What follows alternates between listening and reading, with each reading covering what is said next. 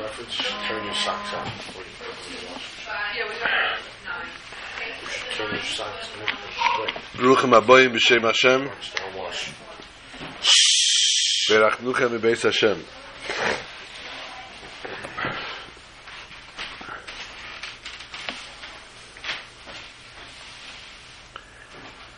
Welcome back to our Wednesday night shir. Oh no.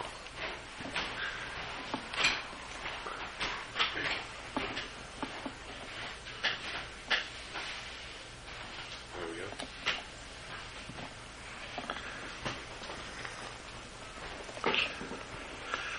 Welcome back to our Wednesday night shir. We had a little hiatus for the holidays.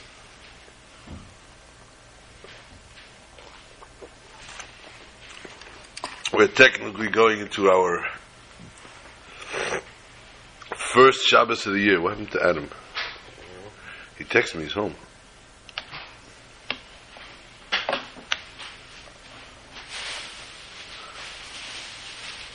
Not online yet. Pash Bereshis. It's called Shabbos Bereshis. Shabbos Bereshis because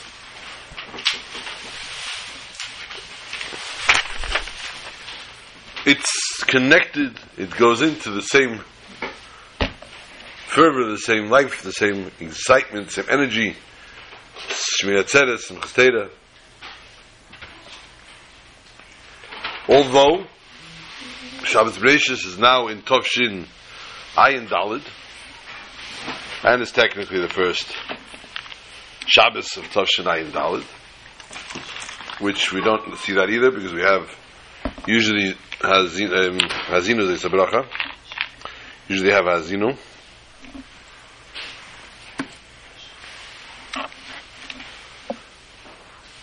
But the first Shabbos without festivities is Pashas Noach.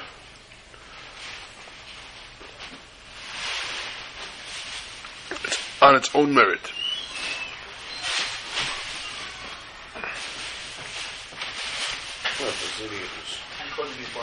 I heard, but it was my mail, believe it or not. I have to go. You going now? Yeah. This road. My cousin came from Israel. He's leaving tomorrow. We're recording this. But I can watch it on Skype, no? You can see it on Skype, yes. Okay. Tell your wife, it's not home yet. I'm going to pick her up right now. What's up later after the show? Huh? Listen. First Shabbos, Pashas Noach. Noach is tzaddik tamim hoye b'dereisav. Noach is tzaddik, a tamim in his generation.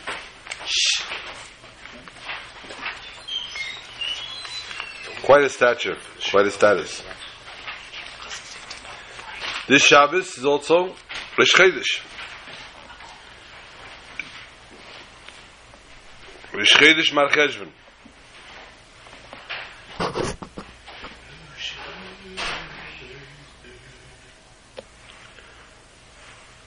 Friday and Shabbos. 2 days. Every Chodesh Cheshvan, Rosh Chodesh is always 2 days.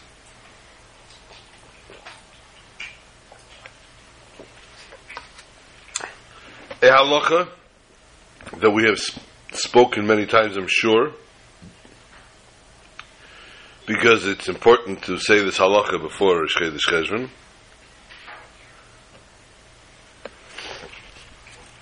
Chodesh Cheshvan is different than any other month of the entire year, in many different ways, obviously.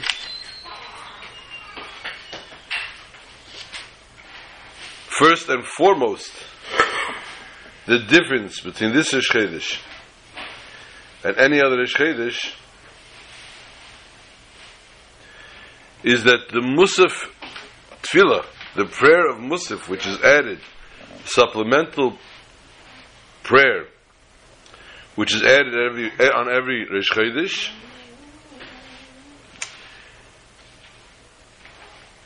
may not be said by heart, may not be said in memory. We remind everybody on Skype to please turn off your microphones.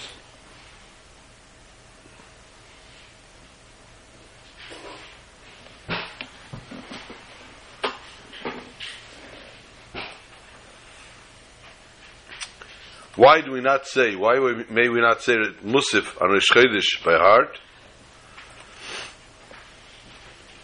Unlike the rest of the year, which the monthly Musaf every on Rosh Chodesh may be said by heart, may be said in memory, because Rosh Chodesh Cheshvan is a month that has not had a Rosh Chodesh for 2 months. Since it's 2 months since the last Rosh Chodesh, Halacha dictates that a person will not be 100% clear. Their memory will not remember 100% the Musaf, and therefore we may not say it by heart. So that is relevant to us for this Friday and Shabbos, as it is a Chodesh Cheshvan. Obviously, the same would apply for Shabbos and Chodesh always.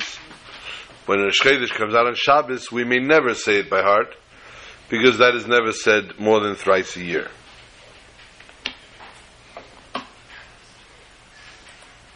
Chodesh Cheshvan is the second month of the year, Tishrei Cheshvan, counting from Tishrei. But if we count the months from the month of Nisan, which is another calculation that some make, they start Nisan, Iyar, Sivan, Tammuz, Avel, instead of starting from Chodesh Tishrei.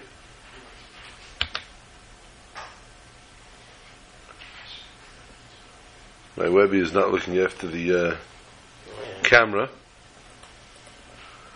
so the people are getting. There we go. Can you get that thing off so it stops stirring? You'll see him come up. He'll stop playing. You just watch another spot on your screen.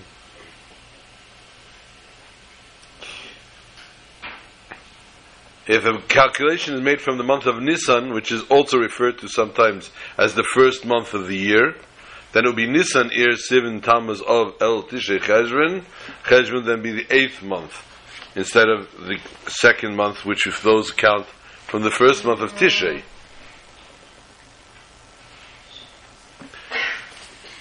The month of Cheshvan has a nickname in the Navi, in the Book of Prophets,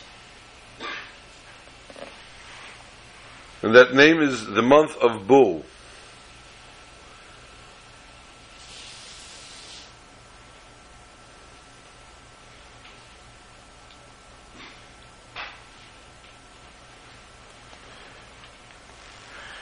In Melachim Aleph, the pasuk says, in the 11th month of Chodesh Bull, which is the 8th month, the 11th year in the month of Bull. Why is it referred to as the month of Bull? Beis Vov Lamed, which is when the sanctuary was completed. Because during this month, for those people that live up in Muncie or something in that area, they could testify more than us Brooklynites can say it. The grass and the trees start to wither. The temperature changes, and therefore the grass is not what it used to be, and therefore the lashon of balei in the fields, or boilelin for the animals in the house, and therefore the word Bul Beis Vav Lamed is referred to as this month. This month's nickname is Chodesh Bull. The Medrash tells us much rain falls in this month.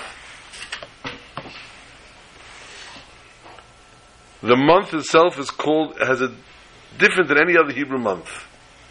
Every month has one name to it: Shvat, Adar, Nisan, Tishrei. Cheshvan is called. It's similar to one other month, which is the month of Av. The month of Av is called Menachem Av, And the month of Cheshvan is called Mar Cheshvan. Mar Cheshvan means, Mar, the word Mar usually is bitter. What is the bitterness of this month? Why is this month so bitter? This month is bitter because there is no holiday in this month. It's the only month of the whole year that has absolutely no holiday in it. That's one reason that it's called Mar Cheshvan. Another reason, on the 15th of the month of Cheshvan, Yerovam brought about a new holiday which caused a lot of troubles for the Jews. On the 5th day of the month, the Chaldean killed all the children of King Tzidkiyahu in front of him, and they poked out his eyes and brought him in chains to the exile, to Babel. We know, of course, also in this month, the Mabul began to fall. The flood, the water of the floods began to fall also on this month. And therefore this particular month, Mar Cheshvan, referred to as Mar Cheshvan in a word of bitterness, which is a bitter that we all see, and Baruch Hashem and Yetz Hashem will turn around this month. And we take the word Mar, which is bitter, and we turn it around to Rom. And Rom means to lift up, to raise up. And we will merit to a month where everything will raise up, spiritually, physically, and we will see all the true happiness and true holiness that this month will have to offer us. Of course, because my birthday. Wow, yeah. Shit, this We are coming off of the holiday of the month of Tishrei, the holidays, Sukkot, but mainly what still remains, leaves remnants in the houses still, is Shmini Atzeres and Simchas Torah. Still long over. Shmini Atzeres and Simchas Torah, the last 2 days of the holiday of Sukkot, only of course out of the Holy Land of Israel. In the Holy Land of Israel there's only 1 day. This is a time where we leave the Sukkah and return to the house. Although Minik Chabad, we eat in the Sukkah on Shmini Atzeres as well. But the general rule, most people only come in to only make Kiddush in the Sukkah on Shmini Atzeres, and they eat in their house already. Even Chabad, who does eat in the Sukkah, does not make the blessing of Leishe Basukkah.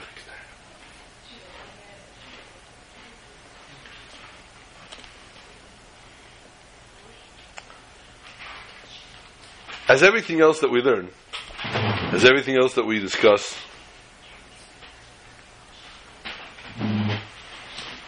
we need to understand the concept, the idea that we are leaving the Sukkah and going into the house.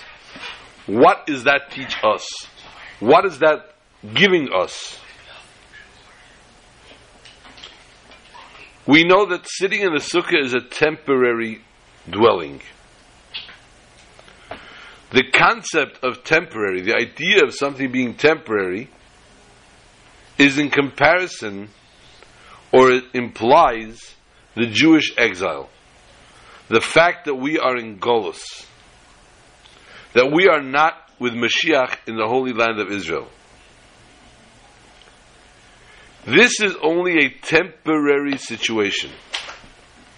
That's not where a Jew belongs.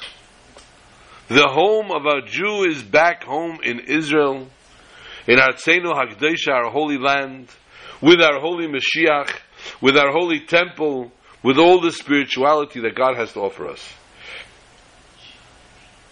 When it will be kva, when it will be settled, in the days of Mashiach.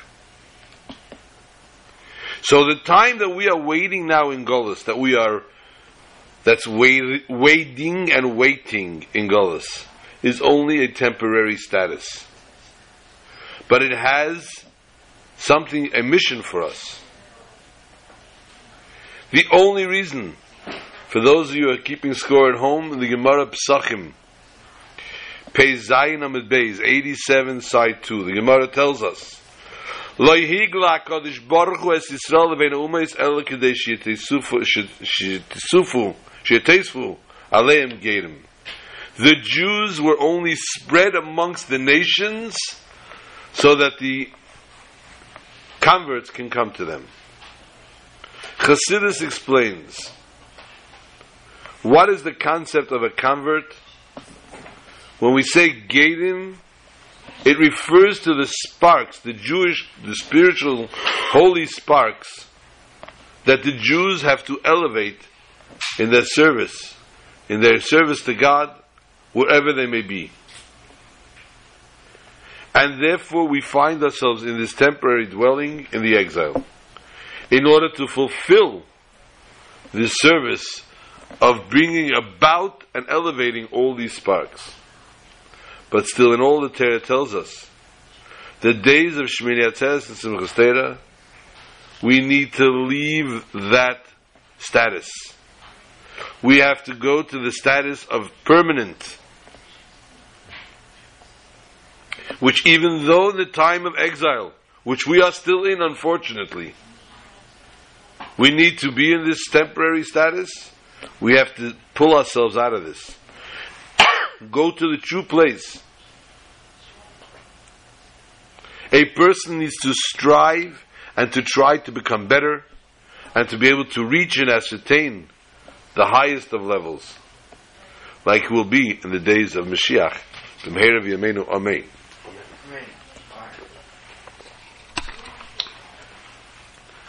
We know the first thing we teach a child, the first pasuk, we want the child to know. After the Moda'ani is Torah Tziva Lanu Moshe Merasha Kehilas Yaakov. Moshe commanded us Torah and its inheritance for the congregation of Jacob. This is the last portion of the Torah. Chapter 32, verse 4. In Parshas Zeis HaBracha. Rashi tells us, when it refers to this pasuk of the Kehilas Merasha, Kehilas Yaakov, the inheritance, Achzanua v'leina azvena, hold it, don't leave go of it. Torah is very precious to us, don't leave go. What does one have to do with the other? Hold it and don't leave go of it. Why does that have to do something to do with the Yerusha, with inheritance? But the word achazneh, hold it, achzenua, in Rashi does not necessarily mean hold it. Rashi is implying something totally different. Because the truth is, when it comes to studying of Torah, we never see anywhere that it says, hold the Torah. In Yiddish, the expression is halt Torah, halt from Torah mitzvahs. When it comes to anywhere else in the halacha, when it refers to Torah, it says limud Torah, shmiya, learning, hearing, not hold the Torah. So the word achuzah here that he's referring to is also translated as an inheritance. Rashi is implying as follows. He's hinting there's a law that when a person gets an inheritance, or when they divided the Holy Land of Israel, we're having a problem with the call, sir. Techie, take care of the phone. When the inheritance, the Jewish land was divided up and people got their portions of land, this belonged to this person. And this belonged to this generation. Always this land belonged to them. What happens if, God forbid, somebody had to sell their land? They needed the money or whatever the situation was. The law is, in the Torah, after 50 years, in the Yovel, the land goes back to the original owner.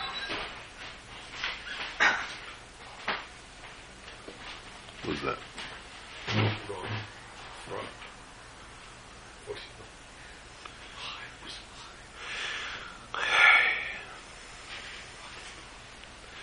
The same is with the Torah. A Jew must always be bound to Torah. Because Torah is Meirosha Kihilas Yaakov. Torah is our inheritance that we must inherit and keep. And this holds on with us, just like the field that belongs to a family. We can ask in that case, if Torah comes in a way of Yerusha, inheritance, where does the child get their inheritance? From their father. What happens if the father doesn't study Torah? What happens if the father is not keeping Torah mitzvahs? Chas v'sholom. Then does the inheritance get lost?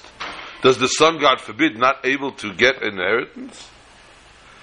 That's why Rashi is using this word. That Yerusha is the same concept of a Sadeh Achuza, of a field that a person owns in his family.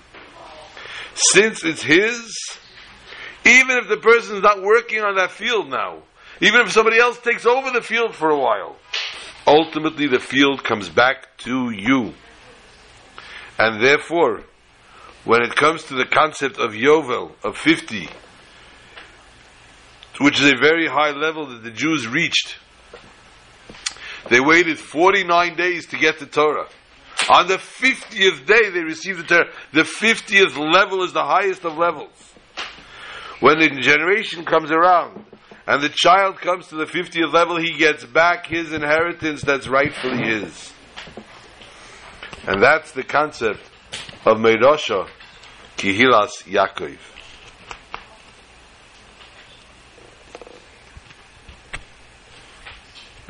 A relative of mine, actually my brother-in-law's brother, his name is Reb Shmuel Gerevich, Shmuel Halevi Gerevich. He lives in France, in Nice. I'm sorry for you. And there they call him Mullah Gerevich. Mullah had a Fabrengen, a Chassidic gathering. A couple hundred people came together, and they were saying L'chaim together, they were drinking, and they were hearing different words of Torah from different people. And then suddenly, Rabbi Gerevich got up, and he said, I must tell you all a story. A fascinating story.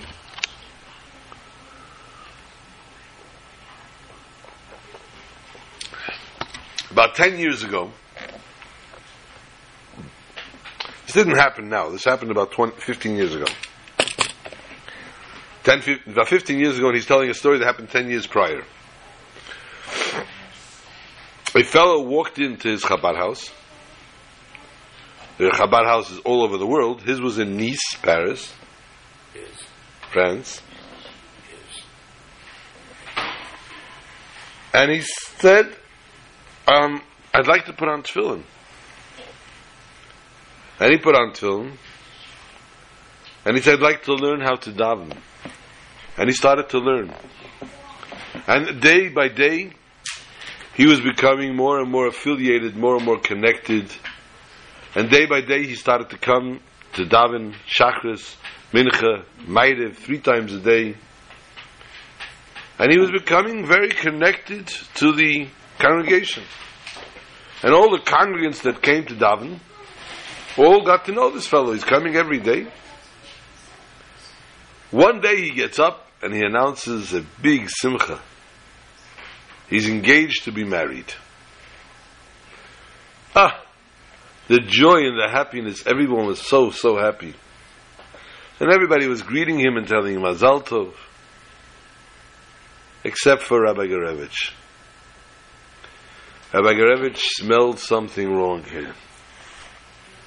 And he pulled him on the side and he says, Duma, listen,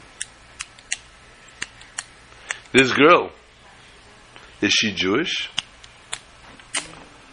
And he says, Rabbi, no. She's not Jewish, but what does that matter? I'll be Jewish. I'll be religious. I'll keep kosher. I'll keep Shabbat and the Chag. So my wife's not Jewish. Rabbi Gerevich said, that's terrible. You'll have children, they won't be Jewish. God forbid. You can't marry a non-Jewish girl.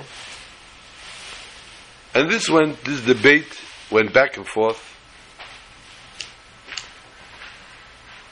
And Rabbi Gerevich said to him, you know what? In my situation, if I have a dilemma like this, I do one of two things. I would either travel to New York. Teki. I either travel to New York and go to see the Rebbe. Where's my phone?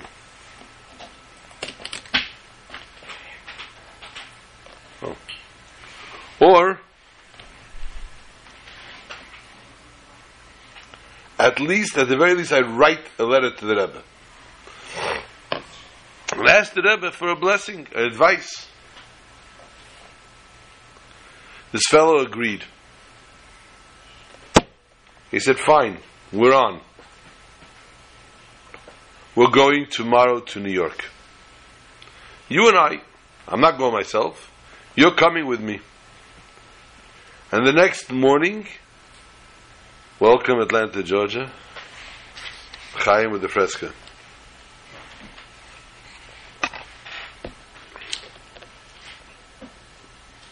I told you Moshe Sani made sure this fresca for a good couple of weeks, there shouldn't be a problem.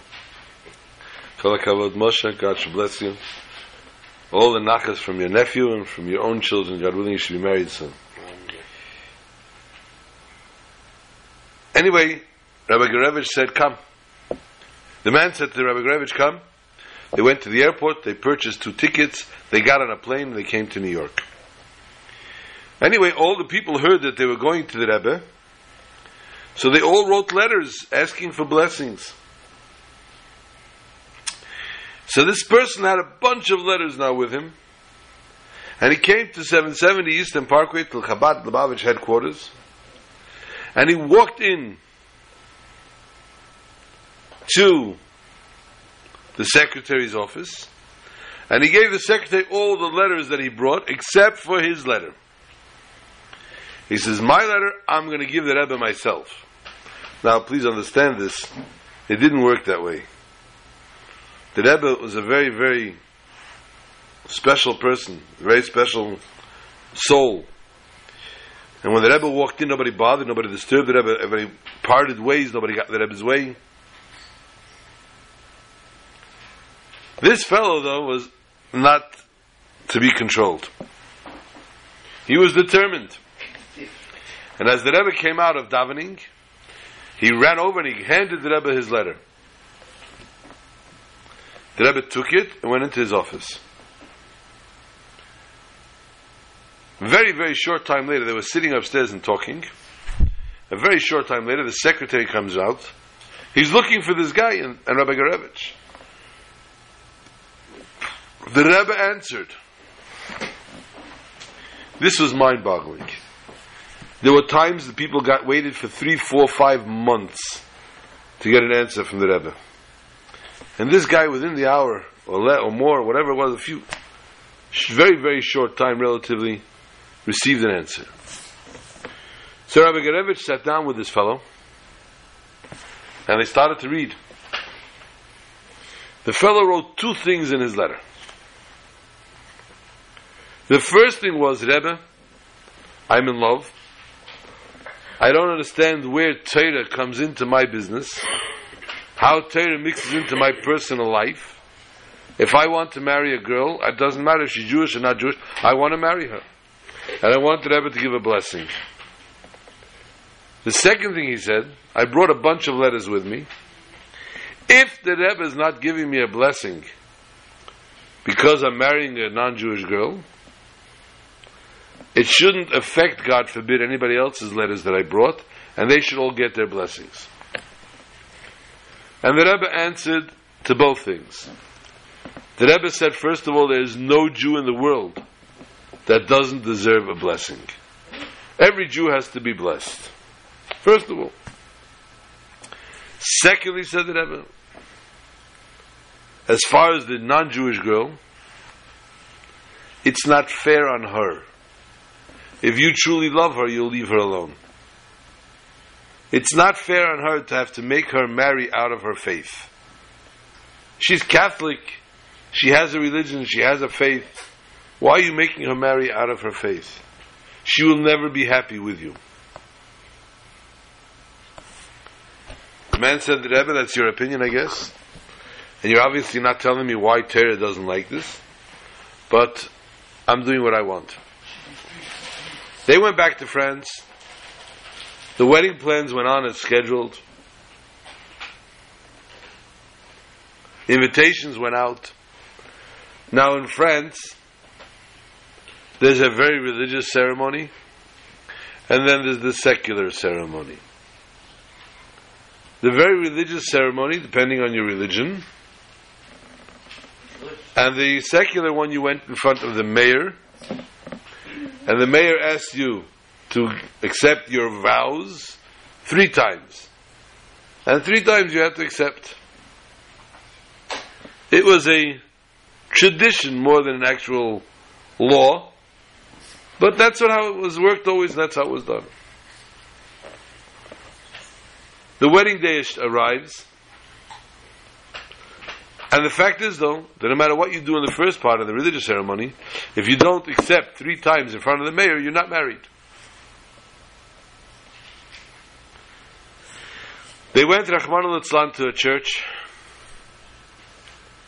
and everybody bowed down, and he bowed down. And everybody did it, and he did everything that the Catholics were doing. He had no problem. Then they went in front of the mayor. And the mayor asked her, do you take this man as your husband? And she answered, oui, oui. And he asked the second time, and she said again. And the third time, and she said again, yes. And then the mayor turns to the husband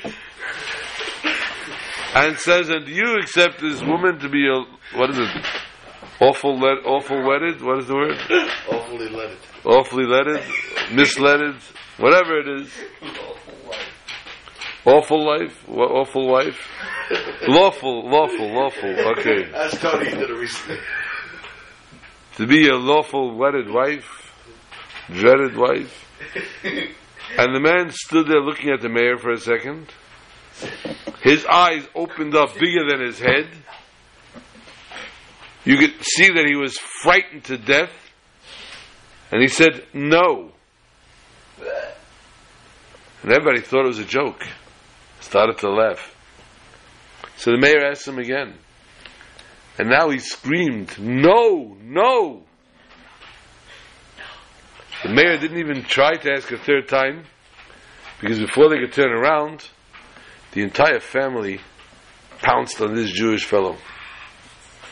And they wanted to kill him on the spot. How dare you humiliate our relative, our sister, our daughter, our cousin, whatever she was. This is obviously in the mayor's presence, so there's security there. So the security got involved, and by the time they broke up the fight, this man was gone. He booked it, he ran home, he grabbed his passport, and flew away from France. It's all the story Rabbi Garevich is telling. The man stayed away from Nice for several years, until he found out that this girl had married, was happily married now, and the family forgot about him. They forgot they wanted to kill him for what he did and everything else. And by the way, he had sent them a check to cover all the expenses. Any expense that he had to pay for, he paid for it, he apologized, but he said he couldn't go through with this. He returned home finally, quietly.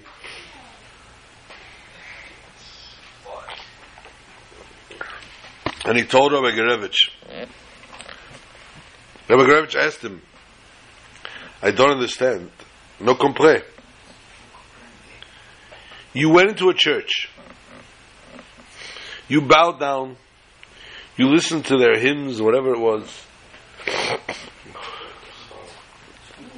You let them spray you with the holy waters. everything you did over there. Why, by the mayor, did you back out? What happened?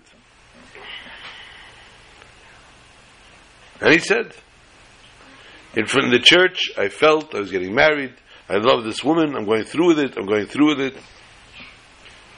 Then we left the church and we came to the mayor's office. As the mayor asked me to marry, if I want to marry this woman, I saw in front of me the Rebbe was standing there physically in front of me,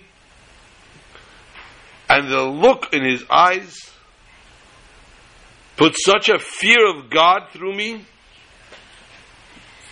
There was no way. There was just no way I could do it.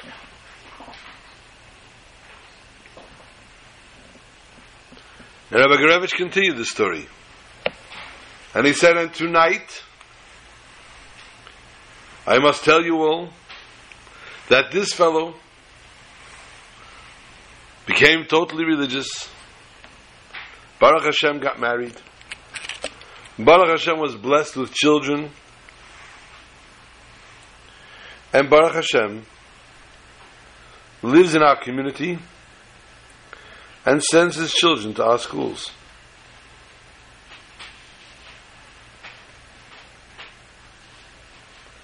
And, says Rebbe Gorevich, I would even encourage him to stand up and take a bow for what he had done. And everybody waited. Nobody knew who it was. Nobody knew this person's private story. Could have been anyone. And everybody just sat there waiting, anticipation. They waited and they waited.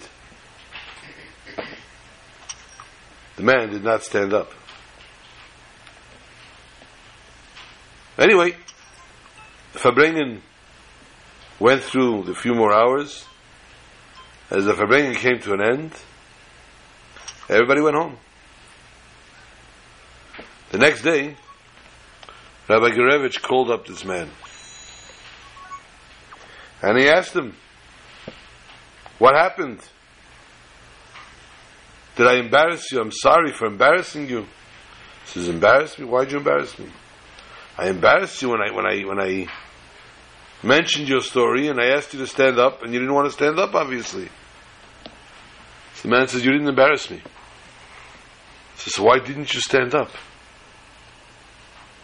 He said, because when you mentioned the story, I relived it. When I relived it, and you got to the point of me standing in front of the Rebbe, I froze. I froze just like I froze then. I saw the Rebbe in front of me again. I couldn't stand up. I couldn't move.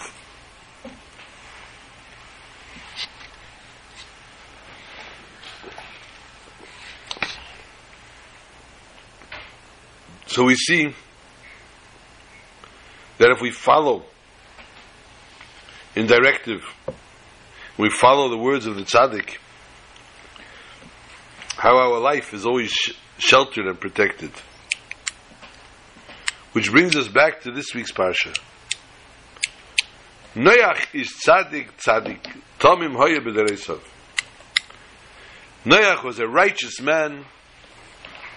He was a complete man in his generation. Rashi explains this word. What is b'dereisav, his generation?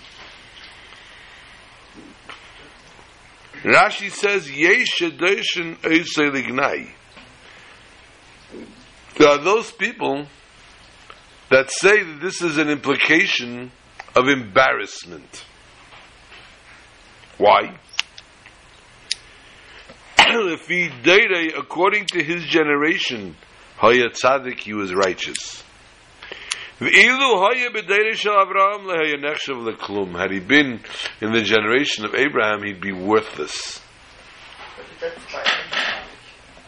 Wow! Wow!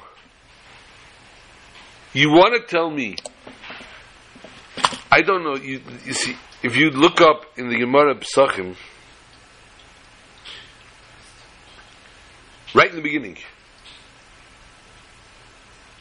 second page, the Gemara Pesachim tells us, why does the Mishnah use the word la ba'asa, the light of the 14th day, which means ultimately the night prior to the 14th. Should mean light, means daytime. Why does he say meaning the night before? Because the Torah likes to use the nicest language. The Torah refrains from using language that is coarse.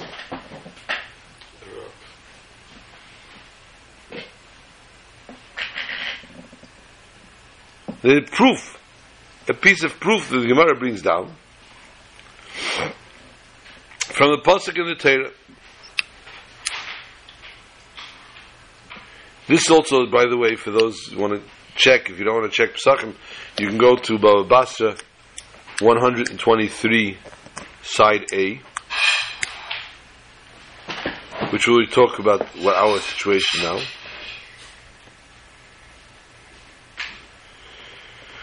When it comes to an animal, and the Torah describes animals, the Torah says the pure animals and the unpure animals, but it doesn't say the unpure animals.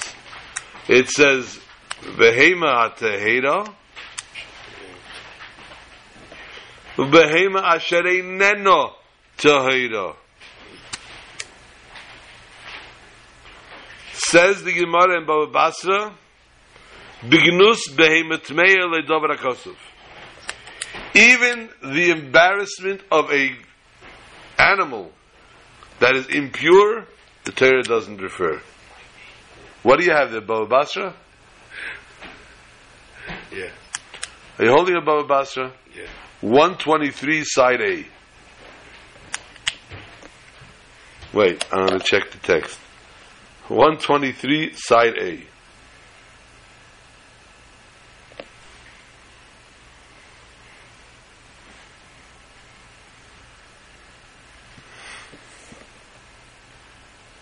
So if the Torah is so immaculate and careful not to mention an impure animal, not to refer to it as impure, how does the Torah say, haha, so there's another volume to it, genius. You only have the first volume. This is one star on it, on the side. Doesn't have the one star? Right. It has one star in the middle. Right. Yeah. But Tractate Baba Basra on top has one star. See that? From New York to Atlanta, I can see it. I have here the other one if you want. So if the Torah is careful about embarrassing an animal, how could the Torah embarrass Noach? How could the Torah say something wrong about Noach?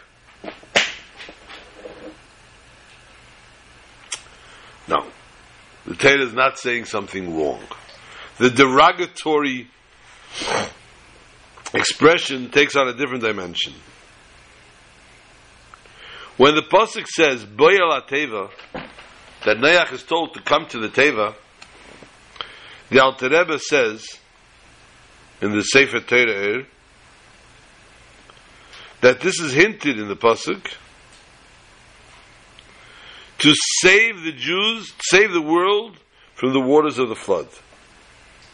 What are the waters of the flood? That refers to Tirdes HaParnasa, the trouble of working, of making a Parnasa. And the thoughts that have to do with the worldly thoughts.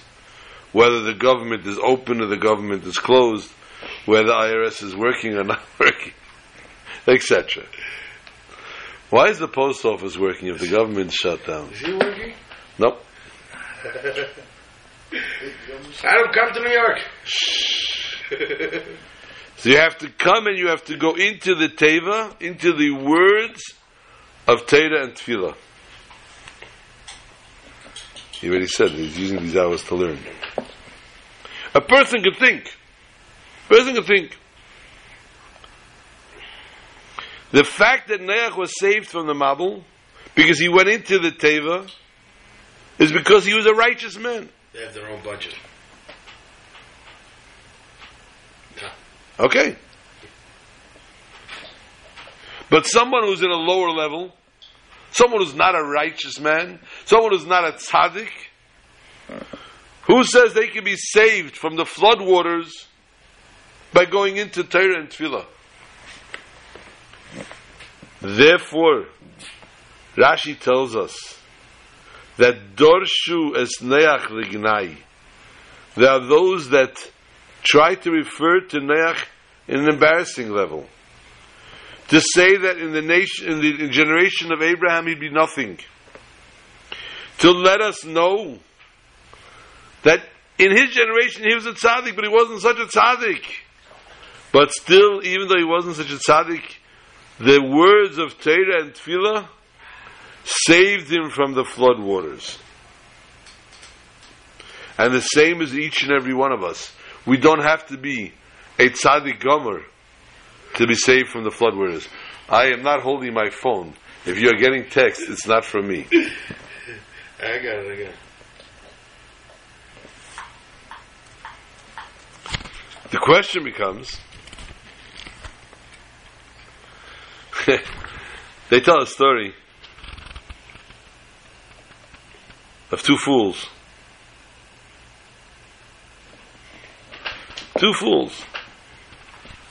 And the signal on the car, the blinker, wasn't working. So they went and they got a bulb and they put in a new bulb. Now someone has to see if it's working. So one fool went to the back of the car, and the other fool got behind the wheel. He turned on the car, and he puts on the blinker. And the fool in the back says, "It's working, it's not working. It's working, it's not working." So, it was going on and off, obviously. We have this question. We just said, and we'll elaborate on this,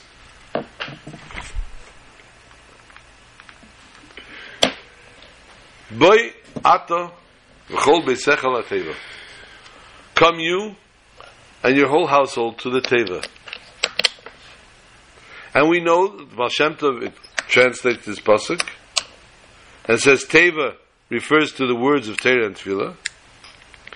And Boy ala Teva, come to the Teva, refers to each and every Jew has to come and bring himself into the words of Torah and Tefillah. Beautiful. Beautiful. We run into a problem though. We read a little further in the Parsha. This, when it says Bayal HaTeva, is chapter 7, verse 1. Chapter 8, verse 16, the Torah says, Tzeimen HaTeva. Go out. If you're telling me that the Teva refers to Torah and Tefillah, of words of prayer and words of learning Torah, and that's why we're going to go in there, how does the Torah say, Tzei, go out of it? Sure. The truth is, life is very important to listen, that the Seder Aveda of a person, the order of a person's life service, because why is he in this world? So he makes a dwelling place for God.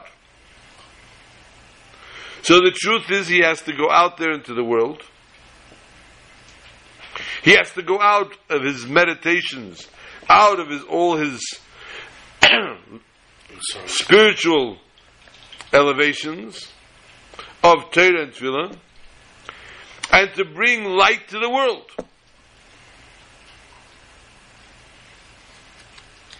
Together with this, though, a person has to have, in order to do it right, the preparation has to be Boyal HaTeva. Before you can go out and preach, you have to come in and study. You have to know this well before you go out there. Reishis kol tzarich Yehudi lashkia atzmei b'teich HaTeva l'teira tefillah. First things first, a person needs to envelop, entrench themselves in the study of Torah and Tefillah. After you're there for a Shana Temima, a full cycle, the cycle which means brings about all different trials and tribulations, then it's possible. Once you're an expert in this, you have the potential to Tseim and Ateva, to go out to the world, and to make it Adir Le'izbarach B'Tachteinim. I told the story Sukkot. Before I tell the story that I told on Sukkot, what is Boyal HaTeva? What is Tseim and Ateva? Come into the words of Torah, go out from the words. It's so confusing.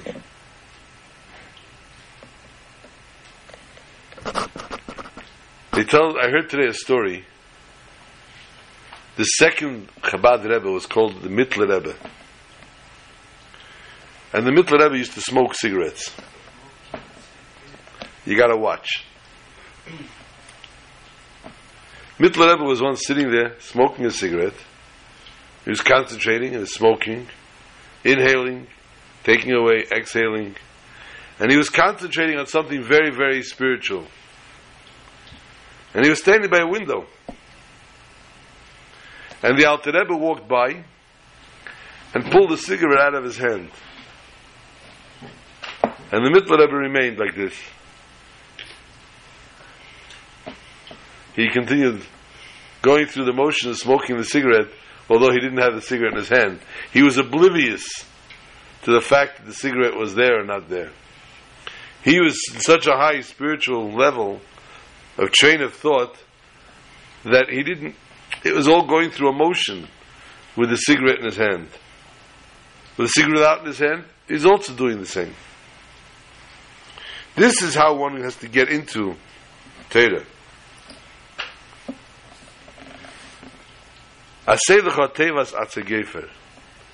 God comes to Noach and commands him, I want you to build an ark. And Noach said, right. Never mind, we're not going to bring up that story. For all those old enough things. No, Bill Cosby does not come to this year. He cannot be talked about. All those are old enough already got it. The explanation, the commentaries tell us in the Torah, Noach worked for 120 years on building the Teva.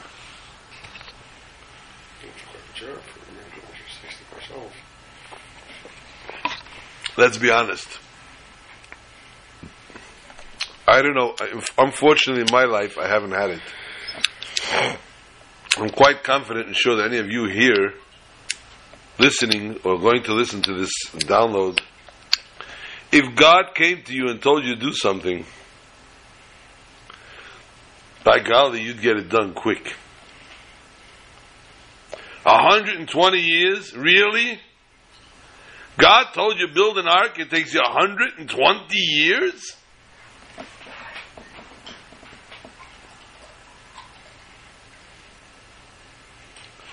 And you know what? Why did he tell them to build a teva? Because there's going to be a flood and everybody's going to drown. So we need the ark.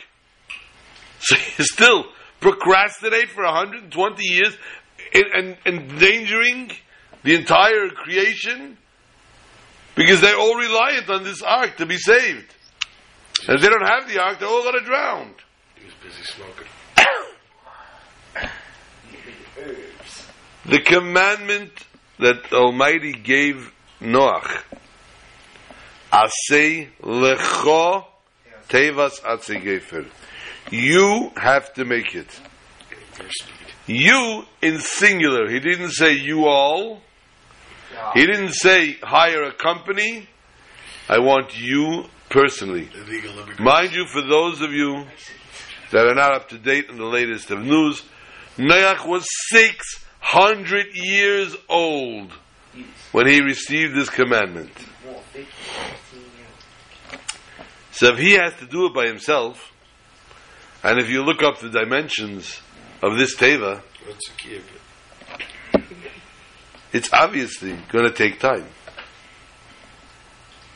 And the truth is, a teva of 300 amas long, and the height, and the 3 floors, etc., etc.,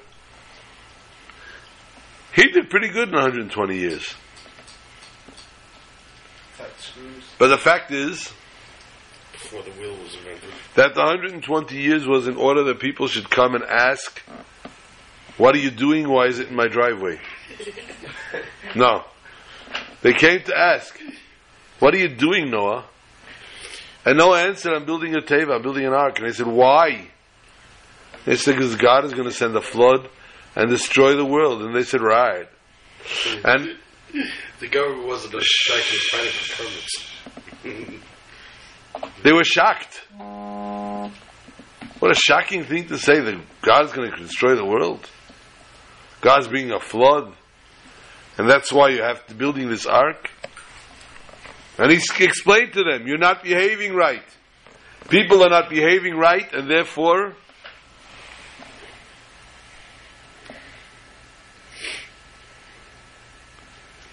no.